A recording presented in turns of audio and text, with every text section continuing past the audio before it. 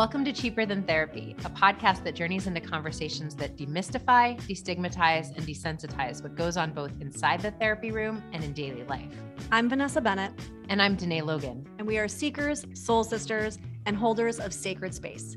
Every week, we sit down for soul-provoking conversations with fellow seekers, thought leaders, change makers, and even real people during live coaching sessions as they navigate the hard work it takes to be a human. This is Cheaper Than Therapy. Welcome back to another episode of Cheaper Than Therapy. We're so excited for today's guest. Today we have Flynn Skidmore joining us. Flynn is a therapist, a business mentor, and a content creator who specializes in helping people create lasting change in their lives faster. Through his courses, community-driven content, and working with individuals, Flynn's clients deepen their self-acceptance and start taking tangible action steps to get unstuck. Yeah, Flynn was a treat to talk to. I actually didn't know what to expect going in. It's like when you meet people online, everybody has like an online persona, right? We all do. Yeah. And I mean, I hear this a lot when people meet John too. It's like they expect him to be a certain way and then they meet him and it's different. And I was very like pleasantly surprised because you know how I am, like as the extrovert in me, I'm always like, would I have a beer with that person? Right? You know, that's always like my, yes. Like, do I like them? Would I sit and have a beer with them at a bar? And I would sit and have a beer with Flynn. So he passed my beer test.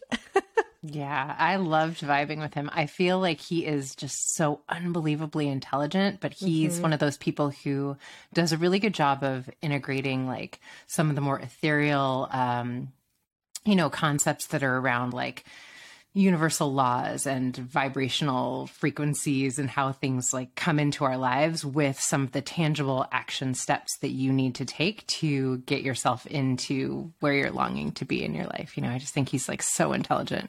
Yeah, it's like action oriented, but not in this kind of unhealthy, like the wounded masculine, like we always talk about, right? Like that very like, do, produce. It's not like that. He just is very focused on how do I get you tangible results in a way that's also going to be soul enriching, which I think is kind of a nice blend because I feel like so often it's one or the other. It's like, as I'm saying that out loud, I think that's kind of the beauty of your and my dynamic, right? Is that we kind of blend the like, let's be out of our body, ethereal, pontificate, bigger concepts, and then let's put our feet on the ground and like actually make change. And I think he is a really nice blend of those two energies. And so I really appreciate the way he shows up. Yeah, so much soul. Excited to share this conversation. And then, so one more thing before we get into it, I just want to remind everybody to please subscribe to the podcast on whatever platform you listen most on, as well as give us a 5-star rating and review. It does really support the podcast in reaching more people because, algorithms. And also share this episode with a friend if it resonates because word of mouth is still the best way to discover something new. All right, let's get into it. Flynn Skidmore.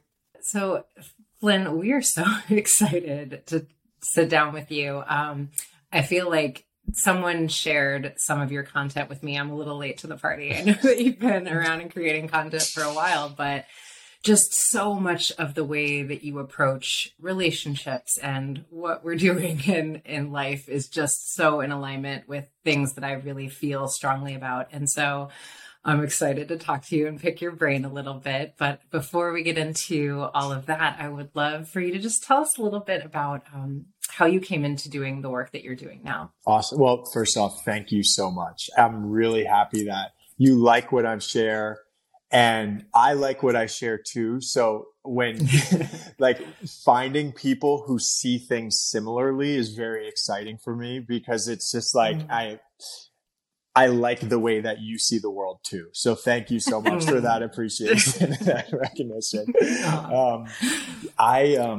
So when I was about 17 or 18, I don't really know how this happened, but it just started to make sense to me that consciousness was fundamental. The meaning like consciousness is the primary thing and all of these other things, our bodies, the thing we see around us are expressions of consciousness. Now, I would have said 10 years ago that that's absolutely true. That's the way the world works. I don't know that that's absolutely true anymore, but it still makes sense to me. So seeing the world like that, I was like, well, and this was before I really heard anything about epigenetics or neuroplasticity. I was like, it's not genes that get passed down. What gets passed down are the ways that people feel and people's patterns of feelings and the ways that their personality has come to express those feelings. And the genes just seem to be like a three-dimensional encoding of whatever that thing is, right? So started to see the world through that lens and just became obsessed with it. I was like, okay, so if people want to grow and change, what it seems like is that the most effective way to create change is to kind of figure out whatever consciousness is and adjust or tweak or allow that to grow. And if that happens, then all of the things around us will change too. So became obsessed with that and have kind of just followed that trail. And I didn't even really set out to be a therapist, but I found something that I wanted to learn about called bioenergetic analysis, and learned that in order to be able to be certified in that, I had to be a licensed clinician. So I was like, all right, I'm going to go for it. And that's kind of how I ended up in this place. Will you say more about what bioenergetic analysis is? Yeah, cool. So I never ended up getting certified in it because I found things that I think that's how it happens, right? Are better. So it's so it was created by this guy named Wilhelm Reich, who was a student of Freud. So you know how a bunch of people kind of broke off from Freud. And what bioenergetic analysis is kind of like the psychoanalysis of the body. Of the body and movement. So it's kind of like an early perspective on the body keeps the score. But what bioenergetic analysis was looking at was movement, how people's personality is stored in their movement and how learning to move new ways creates new options for personality and experiencing the world. So that's what that was. But it was sort of like that led all of us into somatic psychotherapy. And I was going to say SE. That feels, Exactly. Cool. I hear you're a fellow East Coaster, right? Are you from New York? I grew up in Brooklyn. So I was born and raised in Fort Greene, Brooklyn. And then, Fort Greene. Yeah. You know Fort Greene? Yeah. I moved from New York before I was here. I'm from New York as well. You grew up there? Yeah, well, I grew up in upstate, but I was in the city for like 13 years before I moved to California. Oh, amazing. So, Amazing. Yeah. I was in Greenpoint. So cool. So, and when were you living there? 2006 to about, 2005 to about 2016, 2017. Oh, cool. Like that. Really cool time to be living there. Yeah. Awesome. What made you leave that area? I mean, like, what was that like for you kind of growing up in that area? And how did that, I suppose, impact also? Because the reason why I'm asking this is because I've been having conversations a lot lately on like culture and the difference in kind of that Northeastern culture. It shows up actually in my relationship because my partner is from California. And that Northeastern way of moving through the world, I have found is like a very specific way. And I've yet to kind of meet anybody that's not in that one region that has the same like intensity, the vernacular, the way in which they speak, the way in the, there's something about it. I'm just wondering if you have noticed or found that impacts you at all or has had impact. May I ask how you notice it showing up in your relationship? I'm curious about like how it expresses itself. Yeah. I noticed probably a month or two in for the first time when we were like joking or laughing about something. And I was kind of like, oh, whatever, fuck you. And he was like, and he like clutched his pearls and was like, can we not say fuck you to each other? And I was like, what are you talking about? That's like a term of endearment in New York, And so there's been a lot of not just language, but also I think in the intensity of which I show up like in my life, which to me was kind of how everybody was. And I didn't feel different, but moving to LA, it's been a difference, right? Like there's just not that same intensity, I think, in the way you speak and the way you address things and kind of like the say what you mean what you say, no sugarcoating. Yeah, I love it. It's sort of unapologetic. But I feel that energy from my East Coast friends, and I was curious to hear what Glenn was going to say about that. Because you know what's funny about it is it's not something that I think about a lot or am confronted with a lot, but I do hear a lot about it. So Danae, like when you notice it, what are you noticing? What are you seeing? You know, it's interesting. The word unapologetically comes, like, I'm from the Midwest, and I think Midwesterners are very like, there's a sorry after everything. There's a like, don't take up too much space. Like, oh, I'm sorry. No, I'm sorry. Right. And my East Coast friends don't have that. It's like, this is what I feel. I'm in the room. I'm not apologizing for it. Vanessa's very much like that. And I love it. I feel like a lot of times it like pushes me to like, no, we can take up space here. But I think it just feels like there's a different energy in different regions where it's, I don't want to say like, because I lived in New York and I think New Yorkers are absolutely unbelievably supportive and polite, but they're not apologizing. Right. I could see how it could be experienced as inconsiderate. Like it could be, if you're in the apologizing energy, then it could seem abrupt and inconsiderate. And maybe sometimes it is, but yeah, it's not something that I think about a lot, but I think that I'm in many ways an overly considerate person. So I think I have the New York thing. And also I'm like the person who's whisper yelling at people if they're speaking too loud when other people are sleeping. You know what I mean? Like, I do know what you mean. Maybe that's the counterbalance. Maybe that's why people like you and I can live in the West Coast and be accepted, because it's the codependency overlapped with the New Yorkerness actually minimizes that abrasiveness a little bit. Yes, it created a monster. Yes. Hilarious. Go ahead, today. It's interesting you bring up codependency, V, because I think in terms of something I love so much about your content, Flynn, is there's such an encouragement around personal responsibility. And I remember the first video of yours that one of my friends shared with me was about you talking about your previous relationship and how often you were just like in the space of desperately attempting to get your partner to understand what she could do differently to love you well, right? Well said. This out for you. I'm making it as clear as possible. And it feels like you are just unwilling to do it. Whereas with your partner now, that person is like happy and excited to meet you there. And it's not like pulling teeth. And I think so often I do a lot of work with couples, and I feel like there's something in this whole thing of like getting our needs met and how we communicate getting our needs met to our partner, where sometimes I feel like we are really spending a lot of energy trying to fit a square peg into a round hole. Yes. And there's something about this person not having an authentic desire to meet our needs, to be curious about how to love me well, that we need to pay more attention to. Yes. It's really well said. That's like more beautifully said than I could ever imagine it being said. It was so spot on. Yeah. I the way that I see it is like, if I want to appreciate and love a person, then I'm responsible for setting up the conditions and setting up the environment that makes it easy for me to love and appreciate that person. And sometimes like being in a relationship with a person, being in a committed relationship is not the environment where you can love and appreciate a person, because who they are and who they want to be doesn't line up with who you are and what you need and what you want to be. Right. So if I'm noticing a pattern in a relationship where I'm not getting my needs met, I just find it so much more helpful to see that, well, one, to just remove blame from the equation entirely.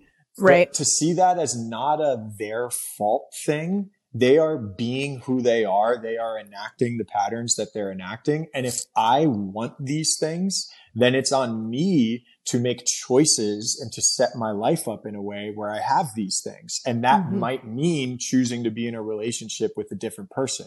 Now, of course, there's like working on stuff, right? But if I don't think, and maybe you two have insight on this, but I've never really seen it work where you can make something work if it doesn't align with who the person wants to be. You know what I mean? Exactly. I wish I could, that last line you said about like love it, to me, it feels like loving people for who they actually are versus who you need them to be in order for them to be lovable. Yes. Yes. Yes. Yes. That's what the majority of people spend a lot of energy in their relationships attempting to do. I think so. And it gets tricky because we're told that we're not supposed to want to change people, right? Mm-hmm. But to me, loving who someone is includes loving who they want to become, right? Mm-hmm. So if I'm in a relationship with a person and I'm clear on who this person wants to be, like, am I inspired by that version? Do I love that person that they want to be? Can I see the ways that they're enacting that right now, trying to be that? Can I love their process of becoming that? If I love who a person wants to be, and that seems like it aligns with who I want to be, and we can both support each other in becoming that version of ourselves, like that to me seems like it's a formula for success. But if I am not clear on who a person wants to be, or who I want them to be is different than who they want to be, and that doesn't seem like it is going to work out favorably. Yeah. Yeah. It's interesting that we're having this conversation, because right now I think my partner, who you know, John, and I are in this I don't know, this space, this season, I suppose, of relationship where a lot of this is the conversation we're having. It's showing up as the avoidant and the anxious dance, but it is actually ultimately we're having conversations about who is it that you want to be in relationship. Mm-hmm. And can I see that? Not like I'm holding out for some version of you that you may or may not ever be. It's not about that, but it's like, as long as we're both aligned that this is what we're ultimately wanting to move towards, then can we agree to be in the mess and the work right now, knowing that this is ultimately both of our goals, and our paths to get to that goal are going to be different based on the personality traits and the structures and the attachments and all that shit. But ultimately we both know, like, he wants to be a little bit more this, I want to be a little bit less this or more this. And so this is the kind of goal. And it's just interesting to hear you say that, because I think that's so spot on. It's like, if you can agree on that, then that almost gives you a guidepost, or almost like that light in the dark when you're in the muck, which is normal in relationships, that muck. Yes. I think that's a fantastic point. And as you're saying that, one of the things that came through for me in hearing you say that is learning to get clear on what it means to really want something, right? So it's like, if a person has a vision for what they want in their life, maybe they want to have a particular career, they want their home to look a certain way, make a certain amount of money, have certain friendships. To me, like, yes, those things that exist in three-dimensional reality are important. But to me, we want things because we're making a prediction that having those things will help us feel a certain way. So if I want a home in the mountains, maybe that's because having that home will amplify my experience of groundedness or peace. So what I actually want is groundedness or peace. This other person who I'm in a relationship with, is groundedness and peace a priority of theirs too? And if that's the case, then what's really helpful about that to me is, like, if you're getting in arguments, or if you're finding yourself in a pattern or a dynamic that you're not enjoying, you can then hold each other accountable to creating what it is that you actually want, which is groundedness. Right. So if what we want in the big picture is groundedness, how can we invite in groundedness right here, right now? And that formula for being in a relationship, I mean, I've found it to be really enjoyable and satisfying. Theoretically, it makes sense. I don't have 30 years of it to prove that it leads to longevity, but it makes sense to me. I just love what you're saying so much, because I feel like, again, around this conversation that I struggle with sometimes. Like, I've gotten to the point with when people talk about getting their needs met, I'm like, can we call it a desire? Because there's something about often like it being a quote need that sort of suggests, I don't know, life or death to me if I don't have my needs met. But I think there's some sort of power in getting really clear. I think what I hear you saying is around like why I have this need, right? Like, why do I have this desire? What is the feeling I imagine I will feel when this need, this desire is met? And then can I see if that is in alignment with this person that I'm attempting to be in a relationship with? Exactly. And what I hear in that is if a person's engaging in that process, if it's like, I need you to get up and give me a kiss every single time I get home as soon as I walk in the door, right? So if a person goes through the process of identifying the feeling that they want, right, then maybe there's a part of them that's seeing their partner come up and kiss them as the only option for getting that feeling. But if they can allow themselves to see other options available for having that, it sets them up to be less attached to having someone do what they may not want to do. Now, over time, if it's really important to you to have that type of affection and your person just doesn't want to get up when you get home, like that's something to really consider. But I think we set ourselves up to be much more empowered in our relationships when we're not seeing the other person doing a specific thing as our only option for us getting what we want. I feel like y'all are just like rehashing my couples therapy, right?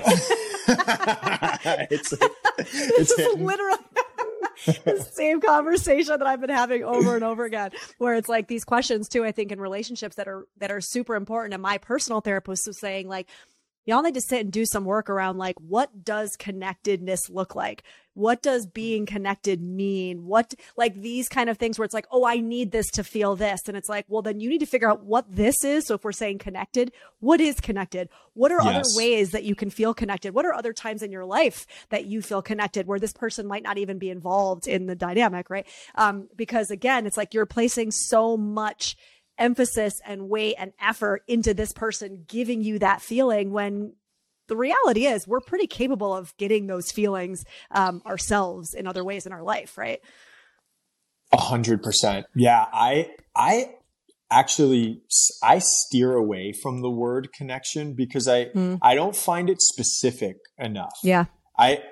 In some ways, I think that we're never not connected.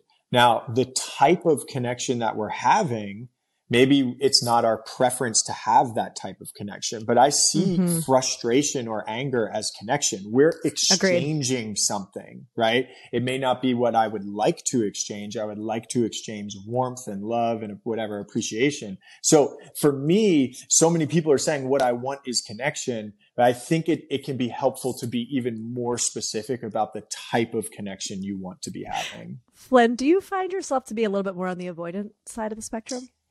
Yeah. Okay. Both, Okay. Both come up for me. And I think often it depends on the relationship. Of course. We tend to run more avoidant and we're in a relationship with an avoidant. I think oftentimes that can bring some of our more anxious tendencies. Oh, yes.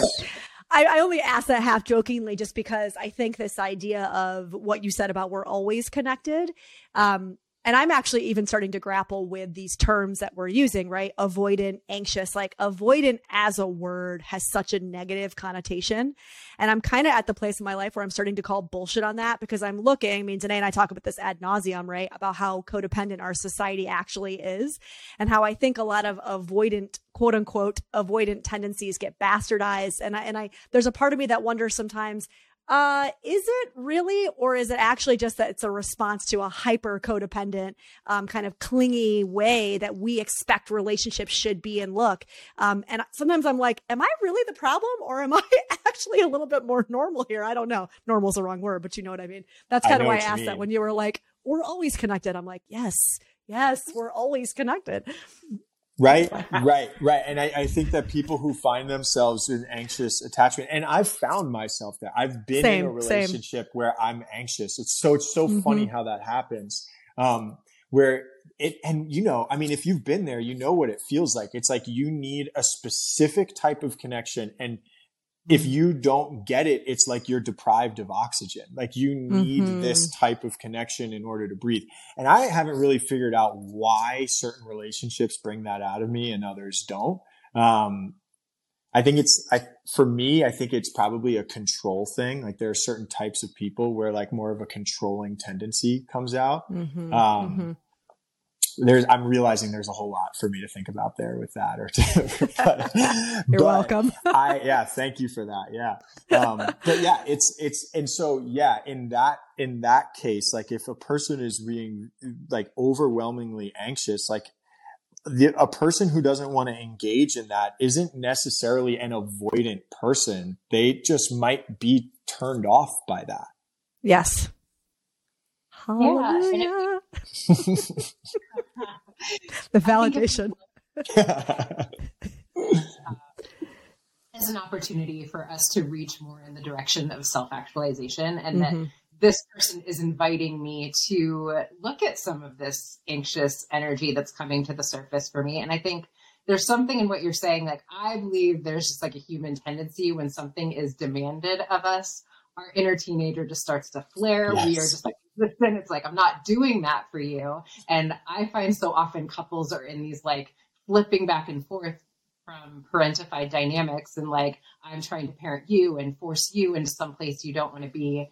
And I'm curious to hear what your thoughts are on this one. Like, I just believe there's way too much of an ownership template in the way that we hold relationships. And what would it feel like if we sort of started with a baseline of, this person is never yours to own, no matter what. Like, even if you are married to this person and have been for 20 years, they still do not belong to you. And how might we hold our relationships a little bit different, you know? Yeah, fantastic question. I think in order to do what you're saying, which is to experience a relationship where you don't really want to have a sense of ownership of the person, I think that, self-actualization is the thing. I think the more of a self-actualized person you are, the less desire you have to control other people. And actually, the more desire you have to support others' self-actualization. So what is self-actualization? To me, it's this, and I'm curious about what you both think about it, but it's in any given moment, I'm having an experience. And I don't mean experience as in like, I'm at a party and I've got like a red cup at my hand. I mean that I'm feeling a particular way in any given moment. That's the thing that characterizes my experience. Most of us, for most of our lives, are not intentionally choosing the experience we're having. It's being created for us as a result of our conditioning. And to me, what self-actualization is getting clear on how I'd like to experience a particular thing and experimenting with creative ways of experiencing that thing in any given moment. And so if a person is living most of their life like that and living, let's say, even 50% of the experiences they're having, they are consciously choosing, I think being in that place, you realize you have everything that you need. You have everything that you want because you have all of the emotional resources that you could ever want. They have access to them. And if you have everything you need, then the idea of being in a place where you think what you need is to control another person, that it's like, I want to be as far away from that as possible. But I have been there before, because I didn't know how to be a self-actualized person. So I think not needing to own or control a person, I think it requires self-actualization. And in that place where you are choosing the experiences you want to have, like if I'm choosing joy, well, okay, if I'm choosing joy and I'm like selfish and only thinking about myself, maybe I can experience 5 or 6 out of 10 joy. If I want to experience 10 out of 10 joy and I'm holding myself responsible to experiencing however much of what I want is possible, then it seems like the best strategy available to me is to support others' access to joy as well. So in that sense, it's like, I just want you to be the exact version of yourself that you want to be, the most expansive, bright, whatever it is that you want. That is actually a strategy that I'm using to amplify my joy. So on the surface, it looks like it's like selflessness, but actually it's pragmatic selfishness. Or not, right? Or like not. Also, I think I tap into joy by saying like, you clearly actually don't want to be for whatever reason on your journey, on this self-actualization bus with me. And I have to stop trying to drag you along with me, because that's the point, to your point of being self-actualized, is that I don't want to control anybody. So if somebody is clearly telling me, whether that's verbally or non, they don't want to be on this bus, then part of that is letting them go with love and saying, I'll see you maybe in the next lifetime. Yeah. You know? Yeah. It's like the person that you want to be may not align with showing up in this relationship that amplifies both of our joy. And that's like, okay. Like that's okay.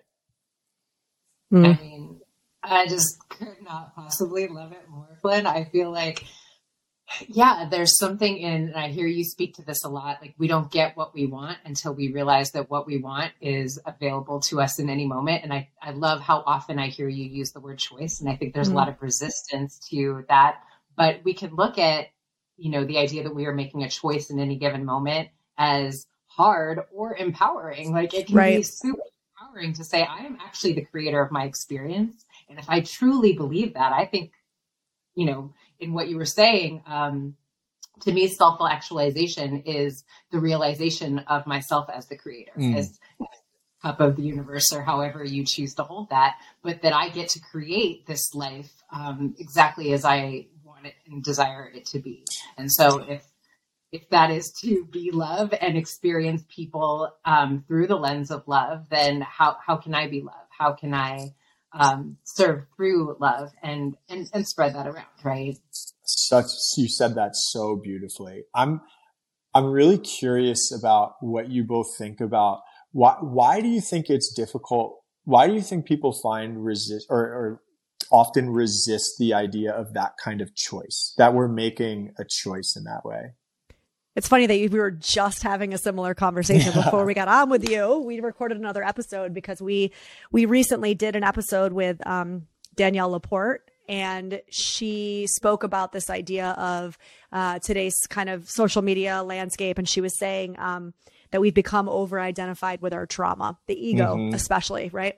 And I was saying this clip has gotten more reshares of any Cheaper Than Therapy episode we've ever had, and also the most pushback simultaneously, right? And so her and I, Danae and I, got on to talk about that. Like, what is that? Why is that? You know, this idea. And so I think it's that. I think it's that we identify too much with things outside of self, and the terror that the ego really has around letting go of that. Because what does that mean? Like, who am I if I'm not anxiously attached, if I'm not somebody who's been traumatized, if I'm not, you know, the victim of X, Y, and Z? Like, what does that mean? Who am I? And I talk a lot about this with my clients, where I say, like, you have to understand that the ego's number one priority is to preserve itself, right? So if by going on this journey, you might teach, I'm going to say air quotes, teach the ego that it's actually wrong, that you're not a victim of X, Y, and Z, that you're not, you know, your trauma or whatever these things are that you're identified with.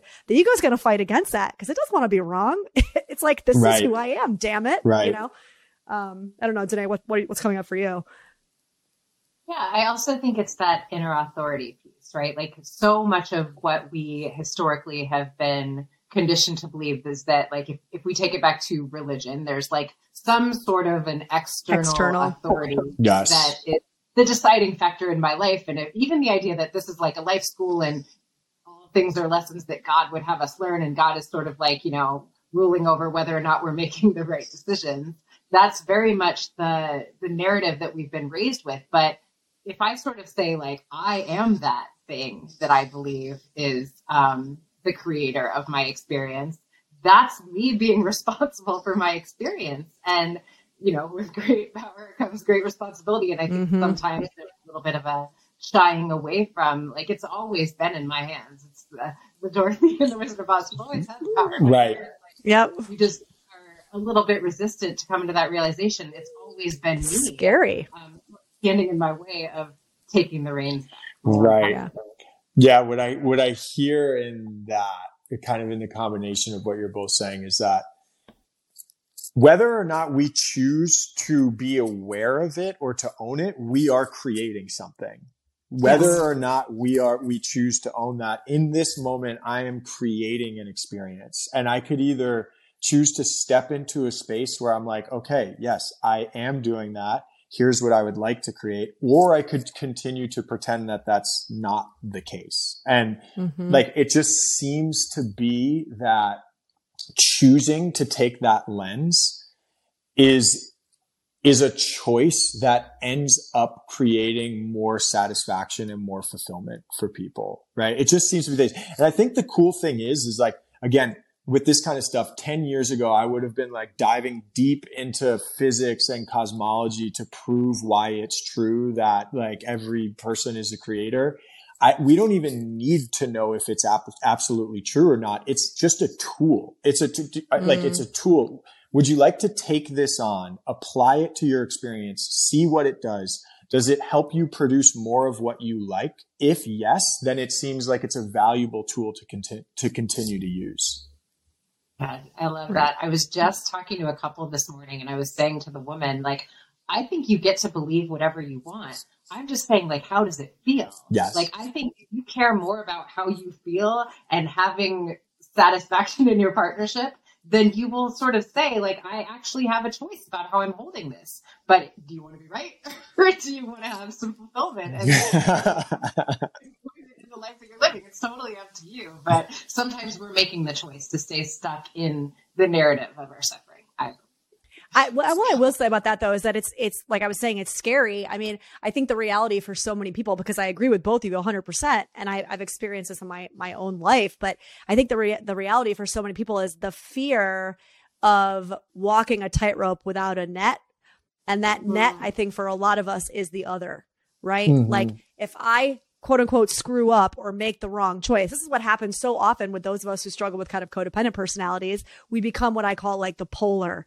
Like anytime I have a big decision to make, I have to poll everybody in my life. Well, what do you think about this? And if I did this, like, what about that? You know, and I'm asking everybody, partially because I'm terrified of making the wrong choice, because then I have no one to blame but myself, right? Which, by the way, just comes from the belief that there's such thing as a wrong choice, but that's a whole other conversation, right? Yeah. But I think exactly what we're saying, I think one of the barriers for a lot of people to get to the point that we're talking about is that fear of not having a net, because then they have to hold themselves accountable for both the quote unquote good and the bad. And it's that bad that tends to just completely cripple us. I think because so many of us haven't actually, I don't know if it's been raised with, but like really been given the tools to sit in the bad and not let it establish us as bad. Yeah. If that makes sense. So what I really like about what you're saying is that stepping into a space where we are responsible means that if we make a choice and things don't go the way that we might like them to go, that we are to blame, right? Mm-hmm. That makes sense in a particular paradigm in which blame exists. It's exactly also an option to step into a paradigm where there's no such thing as blame, where there are just things that happen and we can like some things and dislike others, and we can pay attention to what seems to produce the things that we like and do more of those and do less of the things that we don't like. And there is an option for existing in the world without any blame at all. But I think you're so right. The reason that many people are afraid of stepping into personal responsibility is because of the projection of childhood conditioning of what it means to be responsible for something. So if you got in trouble for making mistakes and you were blamed, then you learned that that's a thing that you're supposed to do to yourself and other people. Or to avoid at all costs. Right. And it's terrifying. Right. Yeah. Right. Yeah. But there's some sort of punitive energy for making a mistake. I think people often like really are resistant when I say that I don't believe in mistakes. And it's like, if we sort of take like, this is how we expand, this is how we come to the space of understanding whatever our next steps are supposed to be. We're not meant to know, but I think there's there's this external authority that knows something that I don't know, that is going to blame me or make me wrong if I make a quote wrong decision. But what does that even mean? What would that even look like? Yeah. And I think a cool way of going with that. So if a person is terrified of blame, it's not the direction, but an interesting direction to go could be like, okay, well, let's say you do everything right. What happens with that? What does that give you access to if some external entity has determined that you've done everything right? Like maybe a person is seeing that means that then they get to access love or relaxation or calm. So all of this noise, all of this mess trying to avoid blame is a strategy that the person has learned to use to access love, but it actually produces the opposite of that. So it's just an ineffective strategy. Well, so much of this stuff is, right? Yeah. Like when you were saying that as a bona fide perfectionist, because that's how I was raised, when you were saying, what is that? Before you even listed, I was like, peace. And then you said all of your answers. I was like, oh, there it is. Yeah. It's like it produces peace if I can just be good and be right all the time, because I was seeking that so often. And you're right. It's actually the opposite of peace that I'm producing by continually avoiding, quote unquote, being wrong and instead always trying to be right. That's the opposite of peace. Right. What I find with a lot of people who are in that pattern, so we're experimenting with the idea of it being determined that they did everything right. And what I find that, and we'll say, okay, so what happens? What happens if this entity that you've identified as an authority says you did it right?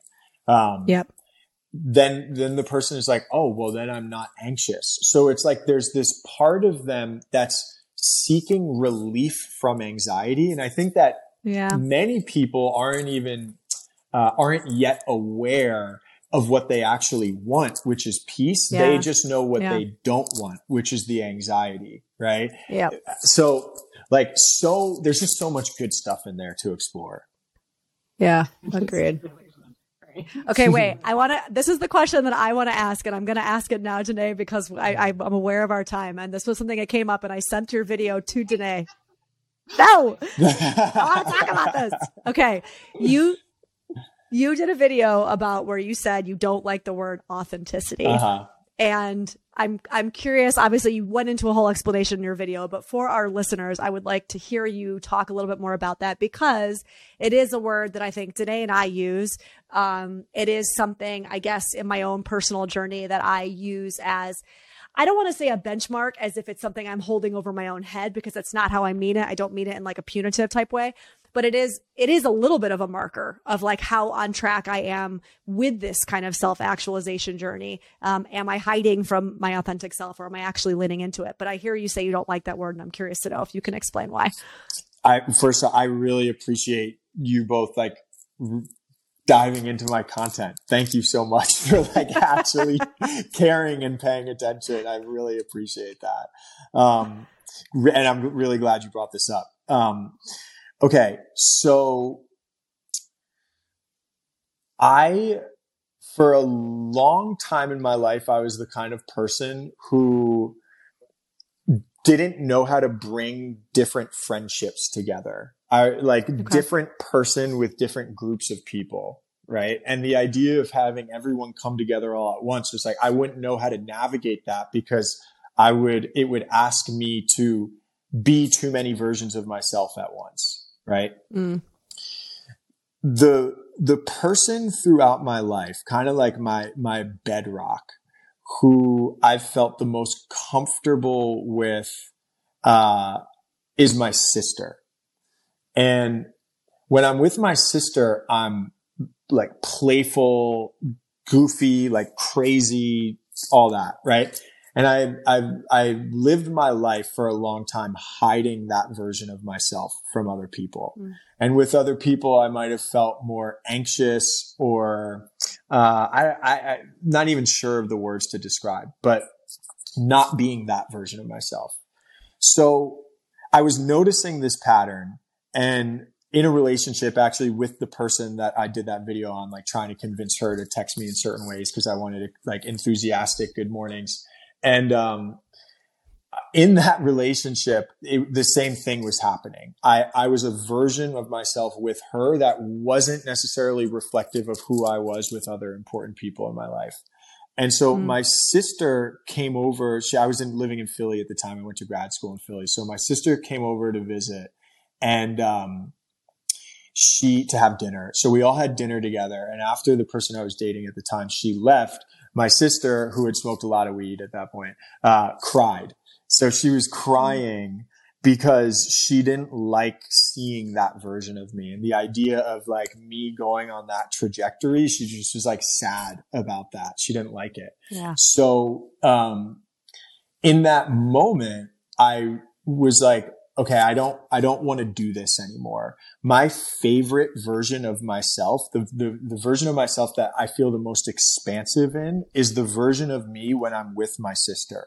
And she is cool. She's smart. She's fun. Like, she's really cool, really smart, really funny. So like, if that person likes this version of me, then maybe I can just be that. Right.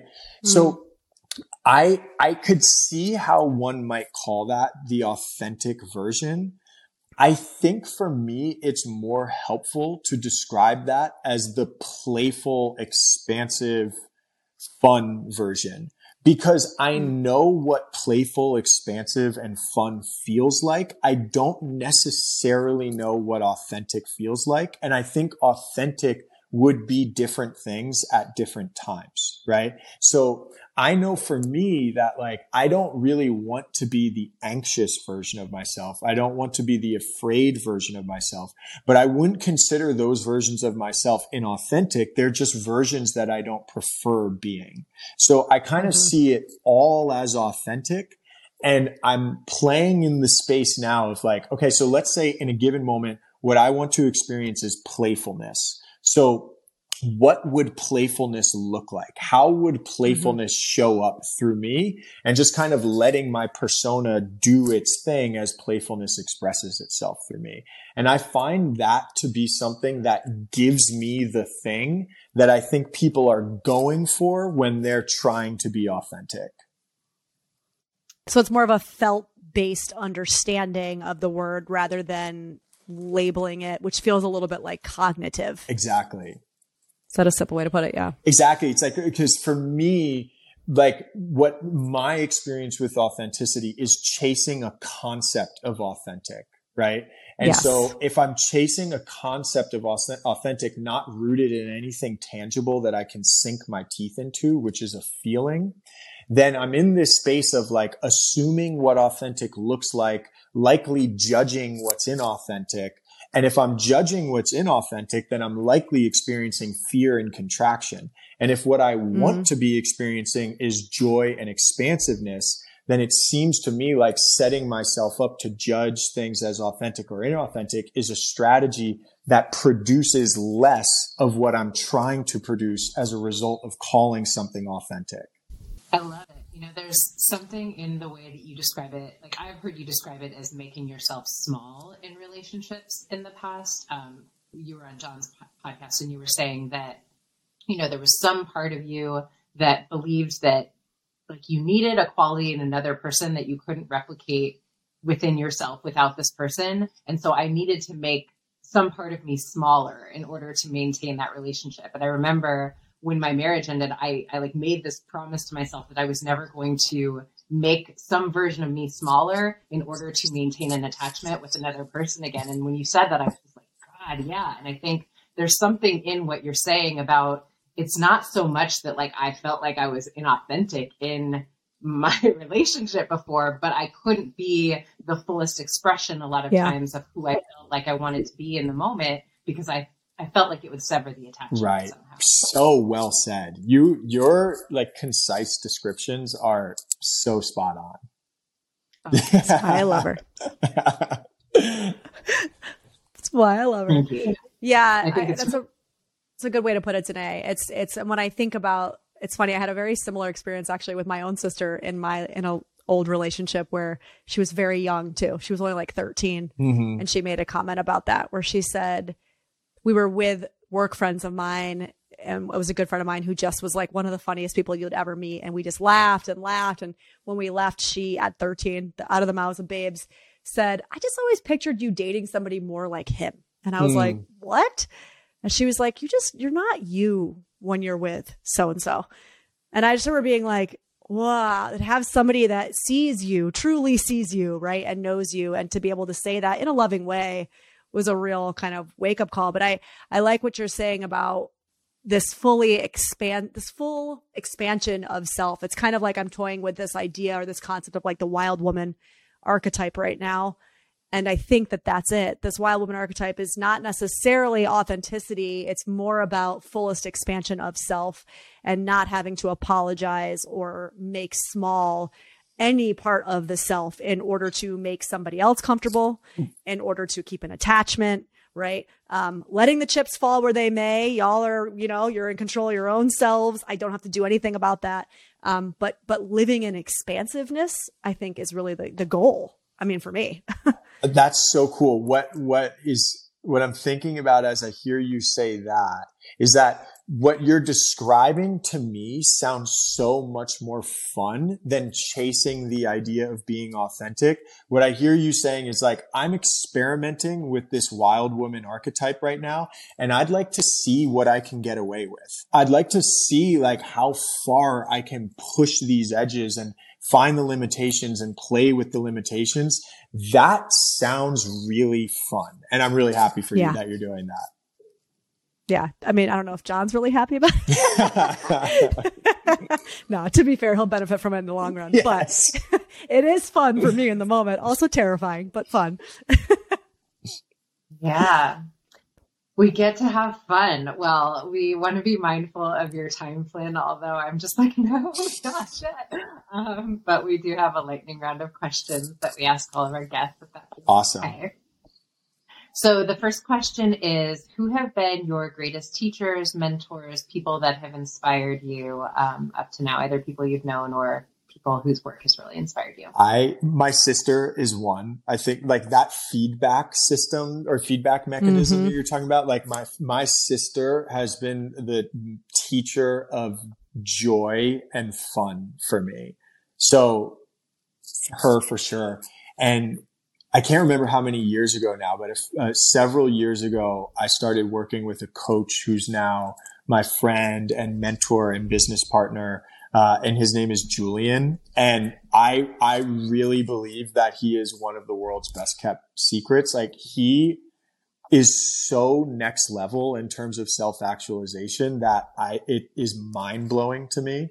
And I don't even know how old he is. He might be in his 50s. Like I need him to live another 50 years. So I get another 50 years of like accessing his perspectives. But so before meeting Julian, all of these ideas and perspectives were like, they had nowhere to go. It was exploding inside of me, unorganized, chaotic. And he's helped me streamline them to make these thoughts and perspectives actually useful for other people, which in turn has made them useful for me.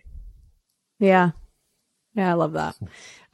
Okay, so the next question is around this kind of idea or concept of flow, right? So what is it that you find yourself doing when you're in that state where you could just like blink your eyes and 6 hours kind of goes by?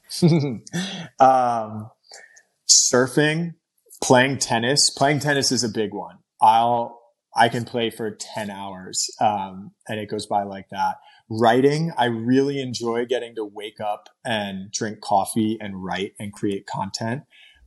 So those are the big flow things for me right now. Can I say a kind of non-lightning thing about flow? Yeah. Okay. So this comes from Julian. So thinking about flow, there's sort of micro flow, and we get, I think about after 4 hours of that in a day, we get diminishing returns. It takes too much energy. But I also think that there's a macro flow, like the experience of life where synchronicities happen and just like 1 + 1 is greater than 2. That's what the macro flow of life seems to be. What Julian says, my mentor, and I love this, is that when we see flow as sacred, we're less likely to experience it. It's no different than choosing to eat and being clear that in order to eat, I have to make food and put my fork in the plate in the food and put it to my mouth. So when we're having a macro experience of flow, it's just one of the options available among many. And the clearer we get on the things that we're doing and the frameworks we're applying that seem to be producing that experience, the more we can get of it. And yes, it feels better, but it feeling better doesn't mean that it's actually better than another experience to be having. So it's like, it's the most special, but in order to access it requires not seeing it as special. Yeah. When we're having a macro experience of flow. Oh, I love it. I kind of feel like I can apply that to joy in a lot of ways too. I feel like we seek out happiness, right? People are trying to emulate or seek out happiness. And when instead you hold joy with less, it's actually less sacred, and you allow yourself to experience joy throughout the entire day. That feels like micro macro to me in a way. Yeah. As well. And so I think about it like this, so if what you want is to experience as much joy as possible, okay, that's the goal. Great. That's a choice you get to make. If you see emotional experiences as hierarchical and you see joy as better than fear or sadness, it's setting you up to judge fear or sadness. So if it's in you or in someone else, and that's not inherently a problem. It's only a problem because when you're judging, you're likely in a state that's closer to fear. So seeing it hierarchically sets you up to get less of what it is that you want. It's this like really funny, tricky thing. Love it. What breaks your heart? Whoa.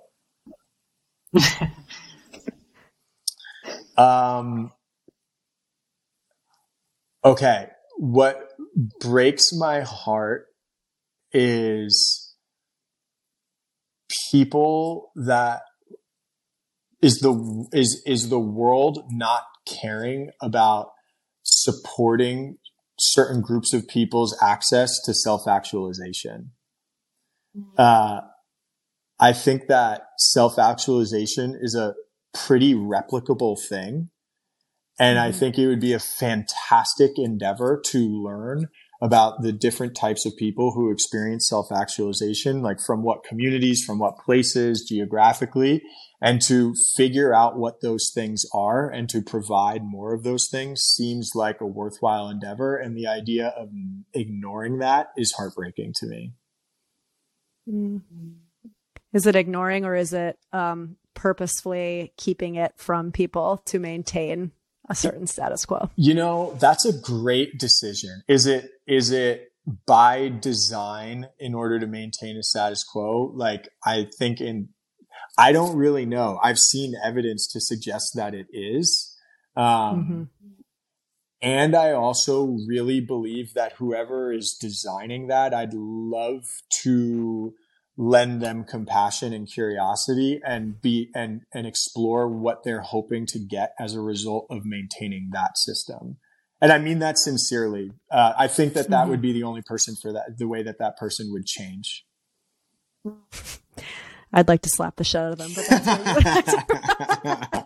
I mean, that's, but yeah, the compassion sounds good. We'll go with that. Well, it's not because I see compassion as virtuous. I see it as what's most likely to produce a certain result. So 100%. Right. If I want a particular thing to change in myself or in the world, I just have found that compassion is the thing that's likely to produce the change. It goes back to that thing you were saying of like being right. Do you want to be right? Or I can't remember who was saying. Do you want to be happy? Yeah, exactly. Yeah. Yeah. That's why I think that there are certain people that are put on this earth to embody certain qualities, but also like exist in certain structures. Like a friend of mine was saying the other day, she was talking about Elizabeth Warren, and she was like, I was watching her in this, she was talking to a group of people and she was getting kind of hurled insults by somebody on, politically. And she goes, and she was so poised and she was just so clear and she was so compassionate, but she was so kind of steadfast. And she said, I thought, God, I wish I could embody more of that. And I said, but that's not your role in this lifetime. Like there's a reason why I'm not an Elizabeth Warren. Like I can't do that because I at least in this point, like I would want to slap the shit out of that person. Listen, I love compassion. I preach compassion. I want to be more compassion. And I know the kind of structures of my personality as it exists in this life and in this embodiment. And so I have other strengths, and that might not be my biggest strength, but I think sometimes it is for certain people. That's a beautiful way of thinking about it. I mean, the universe does produce different types of flowers. You know what I mean? Like there does seem to be a distribution of qualities and things. I really like that way of seeing it. That's the way that I justify not giving compassion. Is what that comes down to. Okay, the last question. What is your favorite food? Okay, I have a kind of an annoying answer with this, but I think you'll appreciate it. My favorite food is food that was treated with love at every step of its existence. When I'm eating, I really think that the most important thing is that I'm exchanging a particular experience. And if I'm eating food that has been ignored, so supposedly research has shown that ignoring something is more harmful than abusing it physically.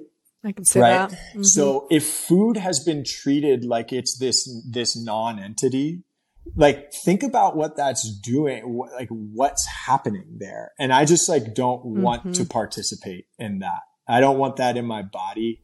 And I want to be participating in systems where everything is treated with appreciation and curiosity and admiration. Talking to two people who haven't eaten meat in many, many years. So that's part of my reasoning for it too, actually, is exactly what you just said. I do. Oh yeah, go ahead.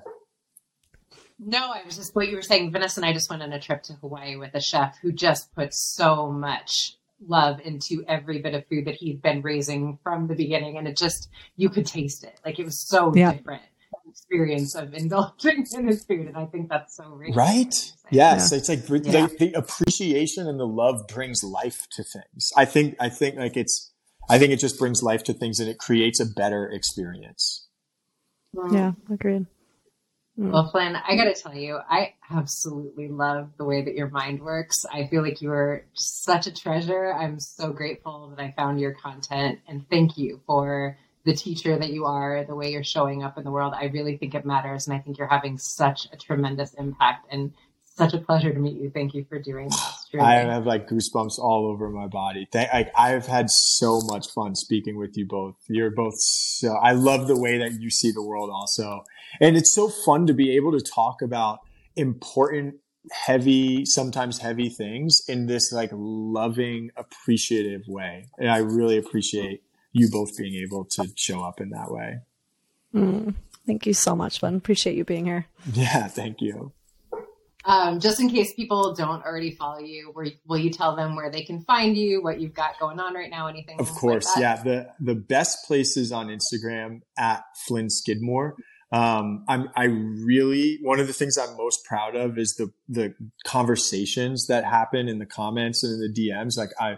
I like being involved in that. So if these are the types of things that you like thinking about, please come join those conversations, because the people who follow me are mind blowing. So yeah, that's the best place. I love that. Thank you so much. Thanks for joining us for this episode of Cheaper Than Therapy. If you enjoyed today's episode, be sure to share it with a friend, subscribe, and give us a 5-star review on Apple, Spotify, or wherever you listen to your podcasts. And if you want to connect with us more, find us on Instagram at Cheaper Than Therapy, the podcast.